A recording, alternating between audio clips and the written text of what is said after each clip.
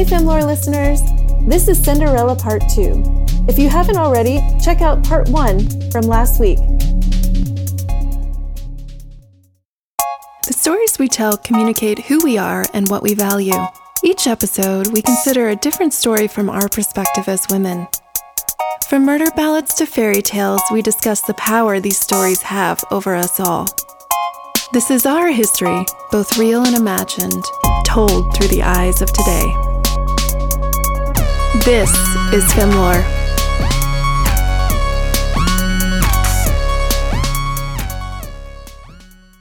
So now we can kind of jump in, I'm sure we'll still be talking about Cinderella's Dead, but I think this is a great place to really jump into the original Grimm brothers telling. So such a great story, Rachel. Thank you for getting through that, for recording it. And I actually loved it. Just even hearing it, I kind of was picking up on some different notes. And one of the things, I know this is silly and minute, and I'm kind of jumping to the end of the story, but I couldn't get out of my head, did anybody clean the slipper? Was it just filled with blood as her one stepsister to stepsister and then to her? She had to just put her foot in this bloody slipper? Yeah. Yeah. Mm-hmm. Yeah, it's a mess. A mess. Total what mess. were y'all doing? Yeah. Talk about COVID, I don't know. right? Ooh. Yeah, if my mom was like, hey, I need you to cut off your heel to fit in this shoe, I would be like, wait. Huh? Nobody even questioned it. They was just yeah, okay, cool. Yeah. Well, and I think that's mutilation. Women are expected to mutilate their bodies in some way in order to conform. Oh my gosh. But it didn't actually hit. It didn't actually work for them. Right. So I don't know what the story's trying to tell us. Don't do it, but don't then shrink yourself. Don't I don't know. I see what you're saying. I don't know that the story's saying be powerful. No, it's the story is definitely not. Well, because it also punishes them for mutilating themselves, which oh man, I don't know. That's quite a wrap. That's quite something wrapped up. I don't know how to untangle that. It's a whole ball of crap. Yeah, it's you have to excise pieces of yourself in order to fit, but then maybe that doesn't work either. What a kind of you're damned if you do, damned if you don't kind of thing to say. And of course it's the women in this story who are asked to do that and do it and then still kind of end up losing in the end. So yeah, it's very telling. Well, I think, to me, the kind of, I don't know if this is exactly correlated, but I know that we haven't met in person, Kaylin, but I am a plus size woman, and something for me that I know we often hear about women, whether it be in relationships. I feel like you don't hear it as often about men, maybe sometimes, but that phrase of oh, they've really let themselves go. Or that, I feel like we hear that where people, it's oh, they gained a little weight after they got married, or maybe they gained weight after having children, or just whatever it may be. That thing, that thought that oh, somebody has let themselves go because they're changing. To me, I'm oftentimes I think the problem is just because society puts so much pressure and tells people that they're not enough as they are. So they're doing this crazy stuff. They're cutting off parts of themselves. They're hiding pieces of themselves, or they're, on crazy diets or whatever to stay a certain way. And then all of a sudden it's oh, now I finally can be who I am. And there's just something so inherently sad about that whole cycle. But I don't know. It kind of popped in my mind about this. No, I think that's a really good point. And I think that you kind of, that you see that a lot with, social media and kind of, influencers and things that you kind of see on an everyday basis. You have to look a certain way. You have to be a certain way. And then I think you hear, people kind of going to extremes to do that. And then not being fulfilled afterwards. You're not because you're not doing it for you. You're doing it for someone else. And so it's kind of I think that parallel was definitely there. I don't know what they were. I'm sure there was some version of that when they were, putting these stories together. So yeah, I see that. Kind of makes me think of one of my biggest pet peeves is on reality shows when they show women going to bed with a full face of makeup. And I'm like, or like waking up like that. And I'm like, that they already had time to do this. They hop back in bed. But even that, like, at least I know that. And I can say, some people probably don't know. And even some people expecting and thinking that like, that's just normal and how you need to look. I feel like, can't remember there's some movie or book or something that I recently saw where the woman would wake up before her husband. Oh, it might have been The Marvelous Mrs. Maisel. Where she would wake up before her husband so she could get up and put on her perfume, do her hair, do her makeup, and she would come back into bed and pretend like she was just waking up. And he truly didn't know that she ever looked any different. Yeah. Yikes is right. I mean, wow. Just the expectation of women. Sorry, I took us down a rabbit hole. And then men don't realize it. They don't understand it. That's the other thing. And, I think, I just think like the whole letting yourself go is just so upsetting because, I don't know, I am let go. That's me. I just want to I will not wear real pants again. I refuse. Thank you very much. Right. I think it's just all of it is so. It's a standard that we're held to. Well, and it's funny because I think that term, how it is used in the way that I was saying, is like that it's a bad thing. But I think to me, I realize I'm like, I let myself go from the unrealistic expectations and standards that I used to think I had to fit in. And now I let myself go into, studying and exploring and being truly the person who I want. Like now that I'm not as obsessed with working out and counting my calories, I can read good books. I can do a podcast. I can be a more well-rounded person. And it's just, to each their own. But I think you also can look at that phrase of letting go and really becoming now I wish I could sing, and now we're just getting into Frozen. I know. I don't know why. Oh man. Well, anyway, I'll drop that because there's so many other things to talk about, but thank you both for indulging me. I just, the expectations too of, that she had to look a certain way to be able to go to the ball. And that kind of brings us back to the story of Cinderella. Would he have still loved her if she showed up as she was on the daily? Definitely not. It took, you're right, definitely not. Definitely. He didn't even know who she was. And I think that's kind of goes into everything we're just talking about. Yeah, I was going to say that feeds right back into what we were just talking about because, he wouldn't have paid her any mind. And I think that you kind of see that in other versions of Cinderella too. It's kind of, I'm thinking of like the Brandy version of Cinderella with Whitney Houston as the grandmother or the godmother, where it's kind of like he sees her in the marketplace and she's not in disguise. She literally looks the same, but she's wearing something else, and he's just like, I didn't even recognize you. So, it's I mean, there's something to be said there about that expectation of that is put upon us. But then also it's, if you don't look a certain way, if you don't have the right outfit, if you don't have the right style, you're just not going to succeed. You're not going to get that thing. And again, that end game thing is get the guy, get the prince, the king, whatever. And that will just solve all of your problems. And it's just, oh my goodness, it's a really messy kind of, concept. Yeah. I mean, and I think it brings us to the concept of wealth too, that the story totally illustrates the, women's pursuit of wealth, and that's really the only way they can get there is through a man, especially in that time period, Yeah. And if that's,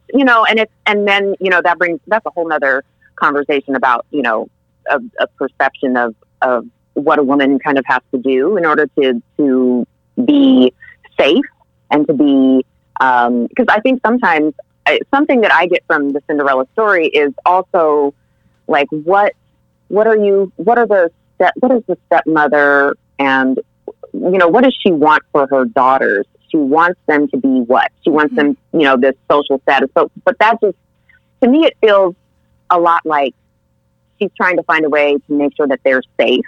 I want to believe that the stepmother cares about her own kids, maybe a little. And so, but I think that there's something to be said there about what it means that you can only be safe when you're kind of married off to a man who has money, and how that's often not safe at all. That's, the opposite. So yeah, I definitely think there's something to be said there about what you have to do to keep yourself safe.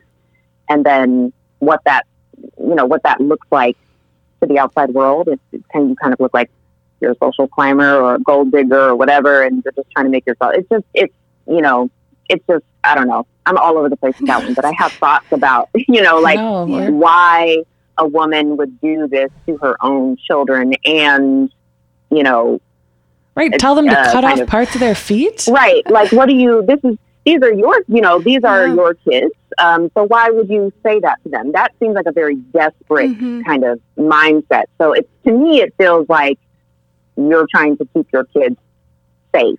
And also, it's from what? Right. It's what she's been taught, I'm sure. Exactly like what you said. And I think that pursuit actually impacts the relationship with other women, right? Like if you think about her relationship, the stepmother's relationship to Cinderella is really bad because of this patriarchal society that they're in, right? They can't have an equal footing. They can't have a relationship of empowerment and love because it's competition. It's competitive. Right. So, it's like the real world, or no, what's the Temptation? I don't know, the Island Show, whatever those, I'm not a big reality TV show, but you're going to get voted off. You don't really have a choice. It's a different kind of way. And I think that's one of the saddest parts of this is that the women, they don't help each other, and not that it's on women to help each other. I'm not saying that, but like there isn't a space for Cinderella to confide in somebody that would actually understand what she's going through in some ways. Right. There is a speech that Toni Morrison gave at Barnard College in 1979. It was the commencement address. And she was speaking, and she was specifically talking about Cinderella's stepsisters. That is the part of the speech that gets highlighted a lot of the time. It's called Cinderella's stepsisters. And she was fascinated with this story for that exact reason. She was, I can quote from this thing, but I'm just going to kind of like paraphrase. She was alarmed by the violence that women do to one another, professional violence, competitive violence, emotional violence, and the willingness of women to enslave other women. And so she was fascinated by that tale because it's about how we treat each other when everyone else is kind of treating us badly. We turn to each other and we kind of crush each other, under our heels. And that is, there's something so kind of off about that to me. Yeah. And I think that's kind of what she was speaking to there. But yeah, that's the issues about within Cinderella, about how women see each other and how they relate to one another under this very oppressive society of patriarchy, of heteronormative societal expectations. It's a lot to juggle, right? Like it's so many different things that you're having to deal with. And so, yeah, I just thought that was a very interesting point that she made there. Yeah. And it's like you're fighting at all sides, right? And instead of uniting, and, it actually to me is profoundly sad. It's like really, really, really sad. I think that's one of the saddest parts. I mean, I guess you can't beat getting your heel cut off, but like, and doing it yourself, that sounds pretty horrible. But it's something so profoundly sad about that. And she's an outsider. So like, and I think Kaylin, you probably know more about this again, because we just researched this for this episode, but it had originally been a mother, and then the Grimm changed it. The Grimm brothers changed it because they thought that they didn't want to take away the virtue from a mother. So the mother became dead, and there was like so the stepmother was shown. And also, like, I guess at that time, a lot of people died of childbirth. That was very common. And so a stepmother was a likely addition to a family unit. Oh, wow. But that's like very outsider-y, right? That's not really, quote unquote, your family. Well, like made it easier for her to be, quote unquote, evil. Then I think is how they were trying to set it up. Because I think they didn't want to hit on, I don't know, Kaylin, if you've seen this, but I don't think they wanted to hit on motherhood. Like they didn't want that to be a bad. Yeah. And something that I come across pretty often is, this idea that, the reason that the mother is dead in so many of these stories, including Cinderella, is because we want to kind of preserve her memory and her legacy and who she is as a person. And then a lot of times you will see the mother come back as, as a spirit or as a voice, the kind of the voice of reason. And so yeah, I think it's on a lot of different levels. It's about, and again, that's another lens through which we view women, right? Like it's, you have to kind of die to remain virtuous. Like it's kind of backwards too. But yeah, I did come across that in my research for Cinderella's Dead. But yeah, and in this specific version, Cinderella's mother has some parting words for her right there at the beginning, and it has religious undertones, and then the mother dies, and so she that kind of thing is she's just seen as this other kind of figure, this very like angel like figure, and I think that pops up again and again in these stories. That is such a good point about that memory, or like this exaltation of this memory. And like, that's what women, and that feels so right and so wrong, right? Because it's like the 2D version of the mother. I'm sure the mother yelled at Cinderella when she didn't do the dishes, probably happened on occasion, didn't do her chores. She might not have been throwing lentils in the fire every day though, to make her pick it out. I mean, who knows? We don't know. It's possible. True. Yeah. But that's a very good point. I love that actually, about the like preserving that memory or what you think they were, and not having to confront what they could have been. Right. And there's just something to me too about, all of these, like, the gender norms and what they're trying to say are, how people should be. And even looking at like, the father always stands out to me as being kind of like an absent father, which they just tell us is like, okay. Yeah. That he's like, he's not doing anything to help Cinderella. Doesn't he say something too about like, oh, well, it couldn't be, I only have like an ugly daughter. Yeah, he calls her ugly. Yeah. Yeah.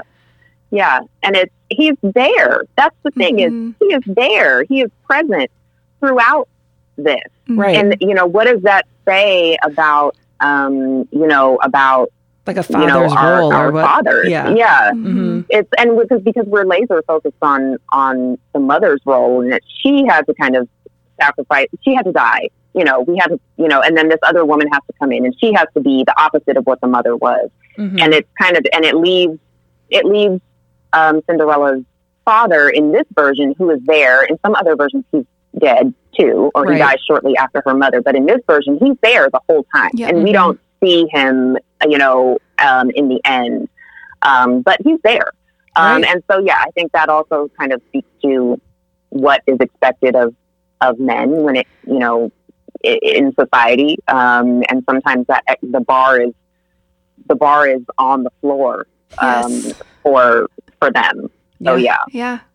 Well, and it's just funny that like the stepsisters get their eyes pecked out, which like, okay, there's a whole ableist undertone. I can already see it there. But then like the father, like first of all, like you said, he called her ugly. He's like, she's sickly, and he's fine. He just like skates away. We're going to be fine with that. Like, it's totally cool. He's right. When we look at kind of what happens to each character, because I feel like there definitely is something there about, trying to kind of like, I guess like who gets to win or who is good in the story, and how, so we're clearly supposed to think that the stepsisters are evil, and like, to your point, like very ableist when they're saying like, oh, because this horrible thing happens to them by them being blinded.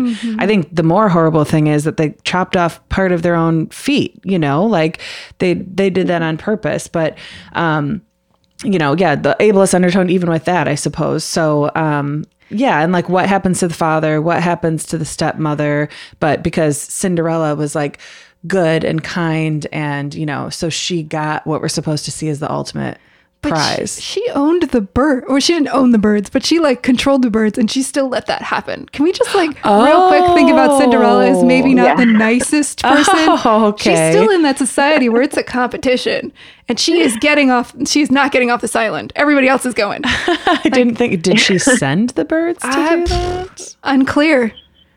Maybe she's Maleficent. Maybe she's like the evil witch. Who knows? There's definitely something else going on with Cinderella. I think that a lot of times you see Cinderella kind of partake in these very magical, fantastical things, and it's kind of like, wait a minute, what's going on there? So I'm in the camp that believes she sent those birds to peck out her stepsister's eyes. I love that.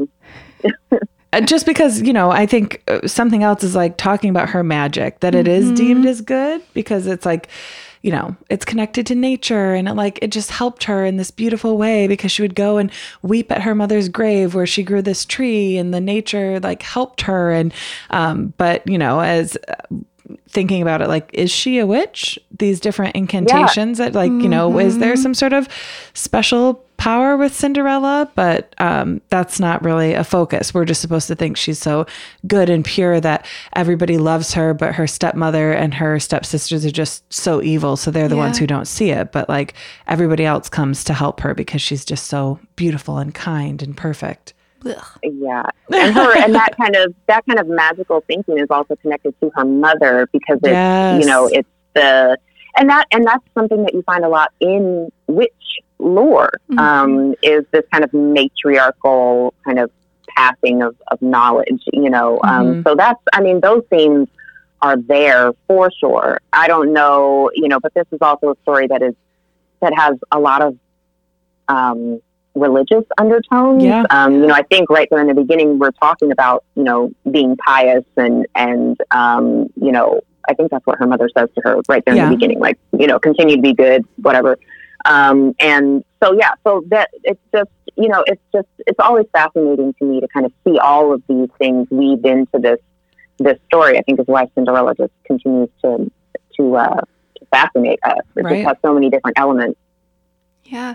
And the fact that she's not, she's not demonized for being a witch. That's what we're saying she is, right? She's casting these spells and making things happen. And I think the one thing that I do like about this version, that's different from the Perrault version. I'm not a French speaker, so excuse me, but the Charles Perrault version is she does take matters into her own hand. She's in a flawed system, so she's going to peck out her sister's eyes, I guess. But, I think that there's something so amazing about that in this version, that she's the one that gets the dress. She's the one that decides to go to the ball. Things don't just fall. They do fall from a tree, but they don't without her taking action, they don't actually happen. And I didn't know if you had any thoughts on that either Mindy or Kaylin. I think it's a really fascinating kind of comparison because, that version, that French version that is, I think it's 1696 or 1697, something like that. That's the first time that we see the glass slippers, the fairy godmother, and I think also the pumpkin. And so, it turns into a story more about, wishes and magic, and I think moves away from the Grimm version, which is definitely more. This feels to me much more like a parable. It feels like something that you are specifically trying to teach me some kind of lesson about, virtue or something. That's what it feels like to me when I compare it to which. The French version also has those undertones as well, but it just seems much more fantastical. Mm-hmm. So, I think it says, I think it says something about, what about Cinderella's agency, which, I don't know if I feel like that agency is stripped away from her, in the version with the fairy godmother, because it kind of falls into her lap and she just asks, and it kind of is granted. So and we see that still in the Grimm version, but it's much more kind of like we were saying, it's much more Cinderella's will that kind of makes that happen. So it's an interesting kind of comparison. Yeah. Yeah. And something that you said made me think about too, like we see this in so many fairy tales, but especially in this one, like, does Cinderella even like the prince? I mean, she does produce the shoe, I will say. Like, she could have just not done it, or like pretending like her foot was hurt, or... Could she have, though? I don't know. That's a good point. I just, like, we don't ever get to hear, like, what, we don't know. I mean, and also that, like, he doesn't even know who this person is. He just knows that their foot's going to fit into this shoe. Like, yeah. That's how I was proposed to. Is that not normal? Oh, that was just me? Okay. This is weird now. Thanks, Mindy. Appreciate that. Oh my goodness. Yeah. And it's like a guy like shows up at your house and he has a shoe and he's like, hey, do you fit the shoe? It's like, I don't know. It seems very like strange to me. And there are in my kind of research, there are people like folklorists who believe that the slipper is a mistranslation. Like they think that it was actually not glass in the later versions and that it was a translation that was supposed to mean like squirrel fur slipper. And I was like, I don't know that this story would have had the same impact if it was like a slipper made from a squirrel pelt. So yeah, I don't know. There's a lot going on in this story that I'm just like, yeah, it's all over the place. It must have been more comfortable though than a glass slipper. Like she must have gotten some orthotics, right? something to like pad the shoe, get a little bit of, so heel support is very important. So it gotta be. Yeah. Well, and even, I thought it was interesting on this one. They're like, oh, and that the stepsisters were excited because they had such beautiful feet. I thought that was like a weird little side note, especially because they're not even showing off the feet in front of people. They go into their own bedroom to try them on because, women were so like, oh, you probably wasn't it like women showing their ankles used to be like taboo. So it's not like they were even showing their feet in front of other people while they tried them on. I just thought that was like a weird addition in the story about like they were excited because they had such beautiful feet. I kind of love that they were like, look, my feet, let me tell you about my feet. They are beautiful. Like, well, maybe it's supposed to add to like the impact that they had such beautiful feet, but then they want like, wealth and love and that's the utmost prize. So they were still willing to chop up their beautiful, perfect feet. Maybe that was like supposed to, because I was kind of like, it's kind of like a humble brag. Like, let me, right. Like, I don't have the most beautiful feet, but they are quite beautiful. Like, it was a little, I don't know. I kind of liked it though. I was like, all right, yeah, you should say what's great about you. If that's your feet, good for you. Good for you. Oh my goodness. Yeah. It's, that little line in there. Yeah. That always draws my attention. I'm just like, wait a minute. Mm-hmm. I feel like we maybe talked about this already, but I just also kind of want to come back to like obedience as a big theme here. And that like, Cinderella is only successful because she's obedient, that the stepmother keeps changing like what she's not really. But right. Because then her, like when she protests and sneaks out, then she like many teenagers. Right. Right. But that it's like really given as a very important trait for women. Yeah, but it's non-existent in her. I think that it's so funny because the obedience kind of brings back up just the inconsistencies throughout this tale. It's like it's telling you one thing and then something else happens. It's telling you something else and then bam, you're supposed to do something else. And I think Kaylin, you actually said it really beautifully. Is like we're in this no-win situation basically because either you cut off your feet and then you don't get the prince, or you don't and you do get the prince, but like there's no guarantee. Either way, you're in trouble. Well, and baseline, which, you bring up in your story, Cinderella is dead. I mean, did Cinderella even want him? Did she even like, that whole thing? So this obedience for what? But yeah, again, it's like obedience for the society that we're taught that we're supposed to love and want. And I just really, appreciate something you said at the beginning of the story about how there is such an impact, and something I know we've shared with our listeners. But I am actually expecting a child. I'm due in May. And so I've really been, thank you. But I've really been just thinking about this, and it's like, how, what is the right step? Do you let your children watch any of these and then you like explain how wrong they are? Do you like, I guess just have them watch other things? Have them read Cinderella's Dead when they're older. Yes. Well, that's of course. But when they are young and you think about like, I don't know, babysitters, when at daycare, like how do you really, and just society, you know, how do you balance that? And I guess maybe the thing is you just do the best that you can and you really try to help. But like these stories, especially the ones that have a Disney adaptation, are just so ingrained, and they still are teaching these lessons today. Yeah. Yeah. And I have kids, and so it's, you know, for me, it's definitely, I think for me, it's just, you know, these conversations about, you know, about societal expectations and about, you know, gender and race and sexuality. Like, we have these conversations all the time. It's an ongoing conversation that I have with my kids. Mm-hmm. And so I think that, you know, I am not, I don't think that I could even avoid, you know, all of the Disney things, because they're just everywhere. It's so pervasive. Right. But I think, you know, for me, it's just about being able to have these conversations. Like I let my oldest daughter, kind of be a beta reader for me for Cinderella's Dead. And, you know, we talked and had this conversation, you know, comparing and contrasting Cinderella stories, with what I was trying to do with this book. And I think that, you know, for her, it's, you know, it's about the conversations that happen after we read these stories, and they can't be allowed to just exist on their own anymore. I think we've kind of come to a place where we need to have these conversations. I don't think that we're going to, you know, ban them or anything, you know, that's never going to happen. But you know, I think it's the conversations that we can have, when it comes up. And, you know, my kids, I think if I sat my kids down right now and showed them Cinderella, the Disney Cinderella, they would be like, wait a minute, what's going on here? Why is he doing this? Why are, you know, they would have questions, and they would recognize that something was wrong, and they would question it. And I think that's the best thing you can do, right? Yeah. Is you can just encourage that question, you know, everything. Yes. Question everything.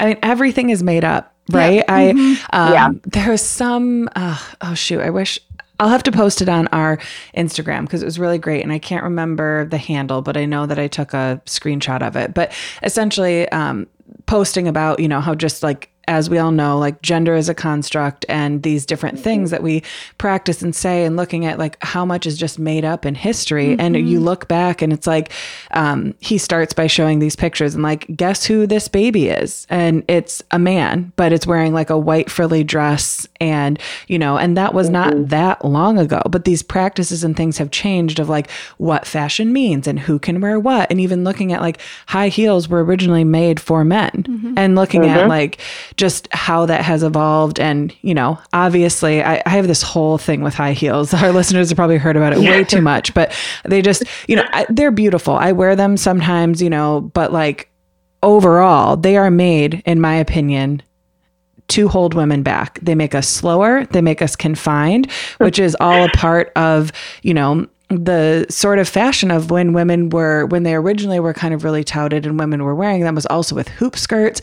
You think of like, they were not made for action and for being able to get ahead. But again, that kept women in their place. So of course, high heels were perfect for that, but I'll leave that there. I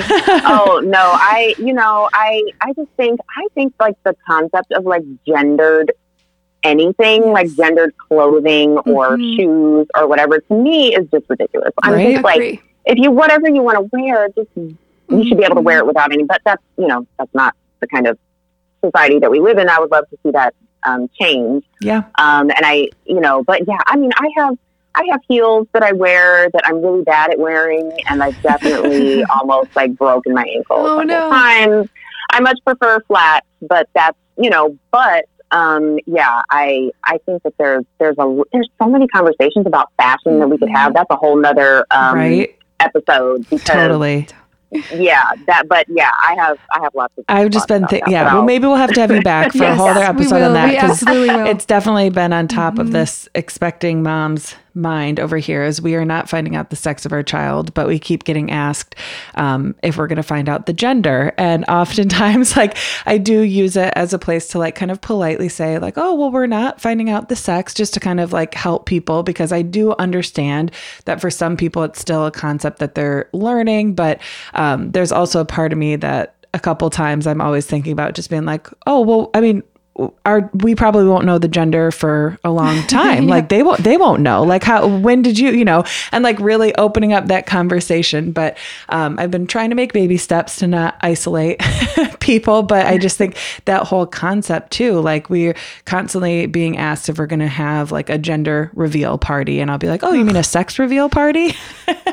Yeah. But that's a whole thing in the baby industry. So many problems. Oh yeah. And I think I posted something on my Twitter the other day about these baby, like these onesies that say like, Dad says I can't date till I'm 30, and it's pink. And then the blue one is like, you know, I'm winking at your wife. And it's like, this is an infant. So like, please stop. And then also, you know, I'm the parent of a non-binary kiddo. So it's kind of like, well, where do they go to kind of see themselves? Because everything is so binary. Yep. So yeah, there's a whole conversation to be had there, and a lot of learning and unlearning that needs to be done. Yes. Just real quick, I hate that they put sexuality on kids. That disturbs me when they're like heartbreaker or like, it's so gross. It's like, it's a kid. Yes. Leave it alone. Don't do that. And it was in response to a friend of mine getting a really awful email about her book and the queer content in the book and how it's not appropriate for children. And I was just like, these people that say these things probably have these shirts, you know, in their kids' closet right now. So like, let's not do that. So yeah. They're probably also the parents who, you know, blame or like sexual shame their child when it's like, oh, those shorts are too short. Well, they're too short for who? For some creepy old man that's going to look at me? Like that's on the old man. That is not on like just this whole sexualization of children and teens and like, it's gross. It's gross. Yeah. It's gross.